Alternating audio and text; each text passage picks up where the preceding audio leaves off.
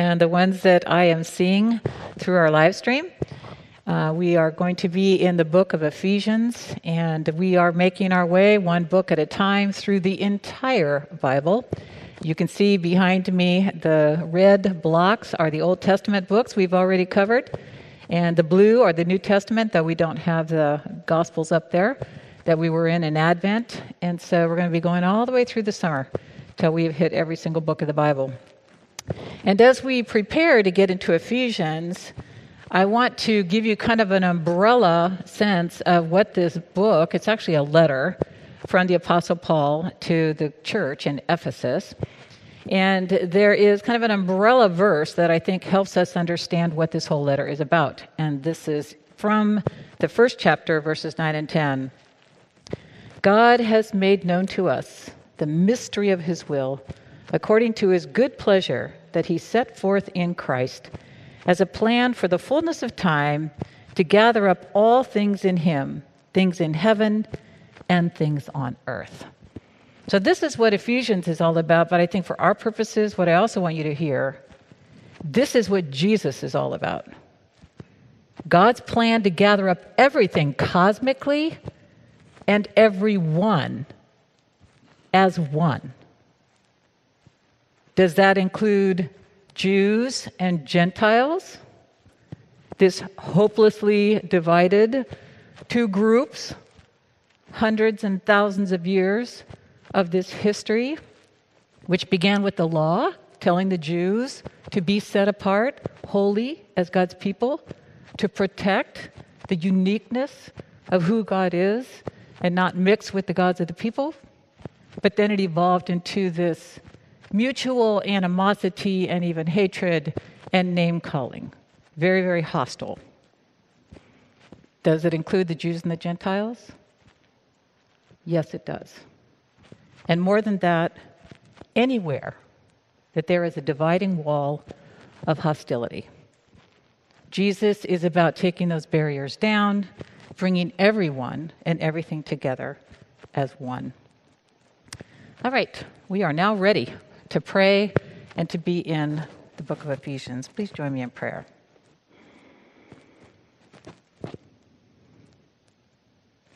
Lord, we want to hear you more than anything else. So we ask for your Spirit to fill this scripture, to fill my words, to fill our ears and our whole selves to be receptive to what you are saying to us. We pray this in Christ's name. Amen. Ephesians 2, beginning at verse 11, listen to God's word to you. So then remember that at one time you Gentiles by birth, called the uncircumcision by those who are called the circumcision, a physical circumcision made in the flesh by human hands, remember that you were at that time without Christ, being aliens from the commonwealth of Israel and strangers to the covenants of promise, having no hope and without God in the world. But now in Christ Jesus, you who once were far off have been brought near by the blood of Christ. For he is our peace. In his flesh, he has made both groups into one and has broken down the dividing wall, that is the hostility between us.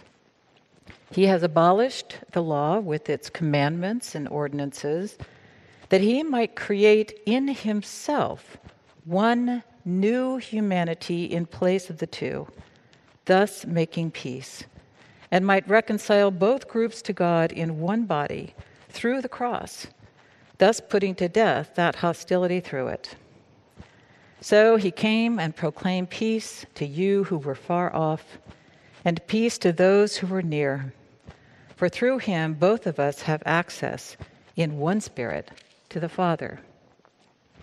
So then, you are no longer strangers and aliens, but you are citizens with the saints and also members of the household of God, built upon the foundation of the apostles and prophets, with Christ Jesus himself as the cornerstone.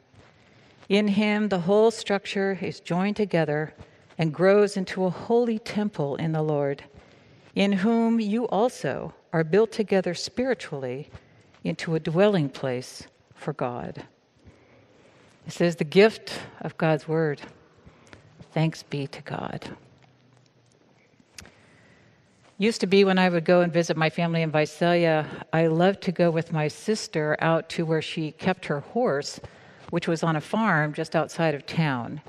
And it was great to go out there because it was beautiful. It was surrounded by orange groves and close to the mountains, and I would just kind of tag along as she did her routine, grooming her horse, feeding her horse. And she would take her dogs with her. They would run around. And so I was tagging along behind her as she went and got the hay and took the hay over to feed the horse and walking the horse. And as we were walking by this particular pen, it was a pen full of cows, and her border collie, named Buzz, had basically rounded up all the cows, and they were in one corner of the pen. And there was Buzz going back and forth, keeping those cows all in the corner. And I just had to laugh. It was just so funny because the cows looked so trapped, like, what's going on here? And the border collie basically was doing what a border collie does. And border collies are known for being herders, right? That they herd animals together. And so it just was hilarious. All these cows are in this one corner of the pen. And I think about that picture, and I think about the essence of a border collie, and I actually think about what is revealed throughout Scripture, but especially in our passage, about who Jesus is, the very essence of what Jesus is up to. And that is gathering together as one, bringing down every barrier that divides us and making us one. We hear that in John 10, where Jesus talks about himself, saying, I am the good shepherd. And then at the very end of that passage, he says this, I have other sheep that do not belong to this fold. I must bring them also, and they will listen to my voice. So there will be one flock, one shepherd. This is what Jesus is up to. This is his DNA, what he's about. You know, in Jesus' day, the temple that was in Jerusalem, it was this rectangular-shaped building. I know that's a hard picture, too small to really see everything, but it still will give you a sense that on one end there was the Holy of Holies with the Ark of the Covenant, which represented God's presence. And then there was a thick curtain that separated the Holy of Holies from what was outside so that nobody could go in there except for the priest once a year. Then outside of that, there was this kind of consecutive layers and courtyards. There was the courtyard of men, then there was the courtyard of women, and then outside that whole enclosure was the courtyard of the Gentiles. Now, the Gentiles were not allowed to go into the courtyard of the Jews, and the women were not allowed to go in where the men were. And as I just mentioned, nobody was really allowed to go into the Holy of Holies. And these separations were protected so severely that it was punishable by death in some circumstances. So the Gospel of Matthew, at the very end of the story, he tells us that as soon as Jesus died on the cross, the very moment he breathed his last, this is the verse, at that moment the curtain of the temple was torn in two from top to bottom. So that barrier that separated God from all the worshipers was completely torn down and done away with. And according to Paul, so was every other barrier in that temple and around the temple, including that very well-protected barrier between Jew and Gentile. And we hear this in Galatians 3:28, a verse that has been quoted often. There is no longer Jew or Greek. There is no longer slave or free. There is no longer male and female, for all of you are one in Christ Jesus. This is who Christ is.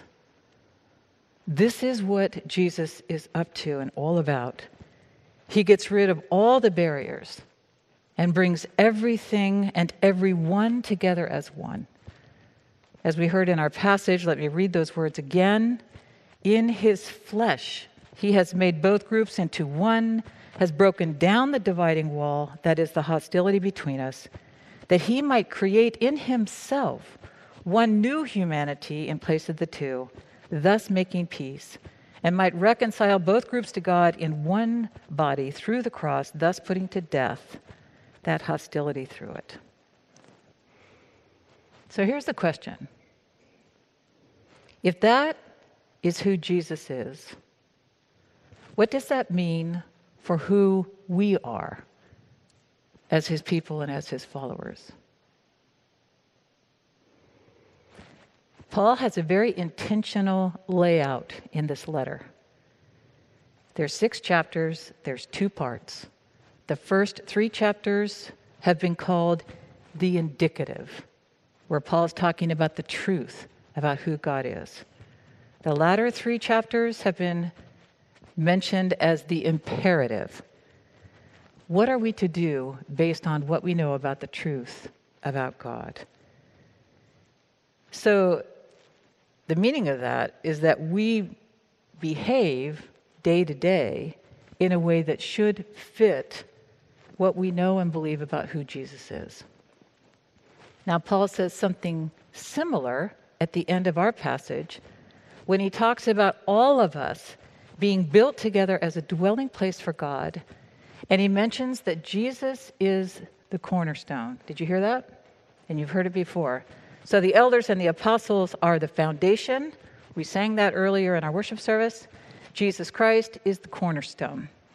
And I did a little bit of research on what a cornerstone is, and one commentator explained it this way. Cornerstone in ancient building methods was the stone used by the architect builder to determine the lie of the whole building. So Jesus Christ is the pattern by which the church is being shaped by God. So if Jesus is the pattern, this is the pattern for us and how we live, which means we are to be people who gather, to break down every barrier that divides us, all the hostility, and to gather people together as one. We are meant to live lives, every detail of our lives, that fit that pattern. One of the things I love about Father Gregory Boyle, I have quoted him so many times because he is to me a wonderful example of someone who is crafting the details of his life day to day in a way that fits that pattern of who Jesus is.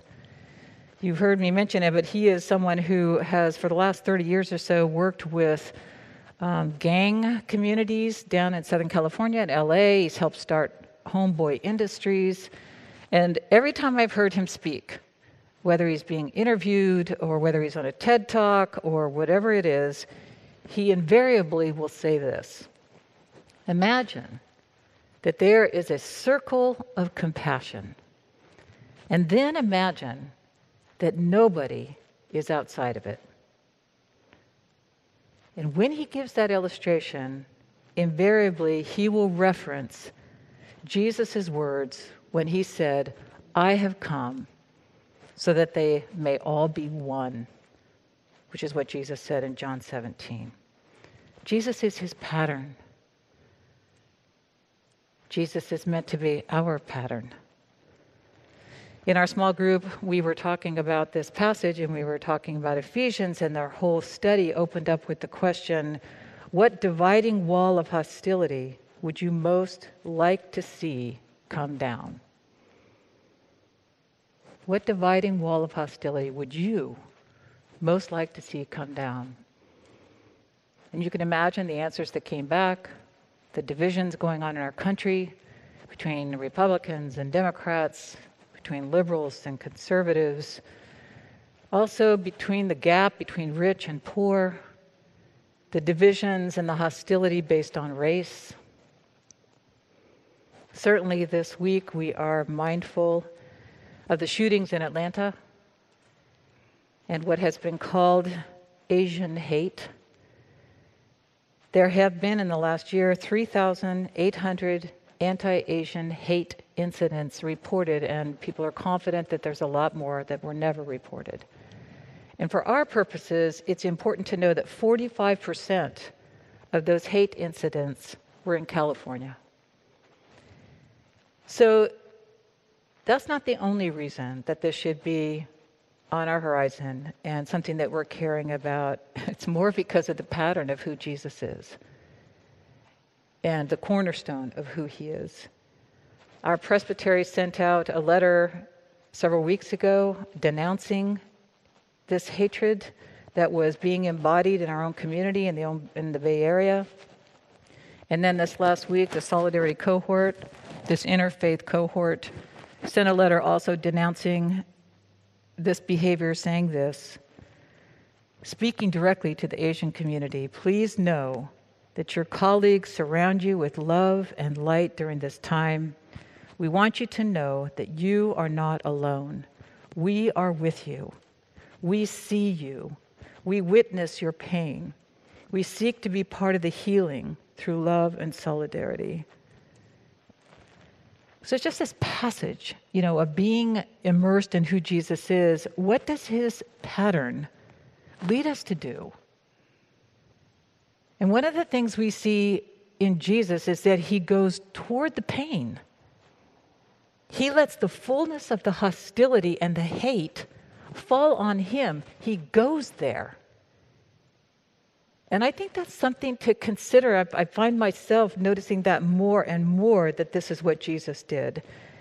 Especially as healing comes from really empathizing and understanding what does that feel like for Asians to be afraid to go out because there's going to be an attack of some kind just because they're Asian.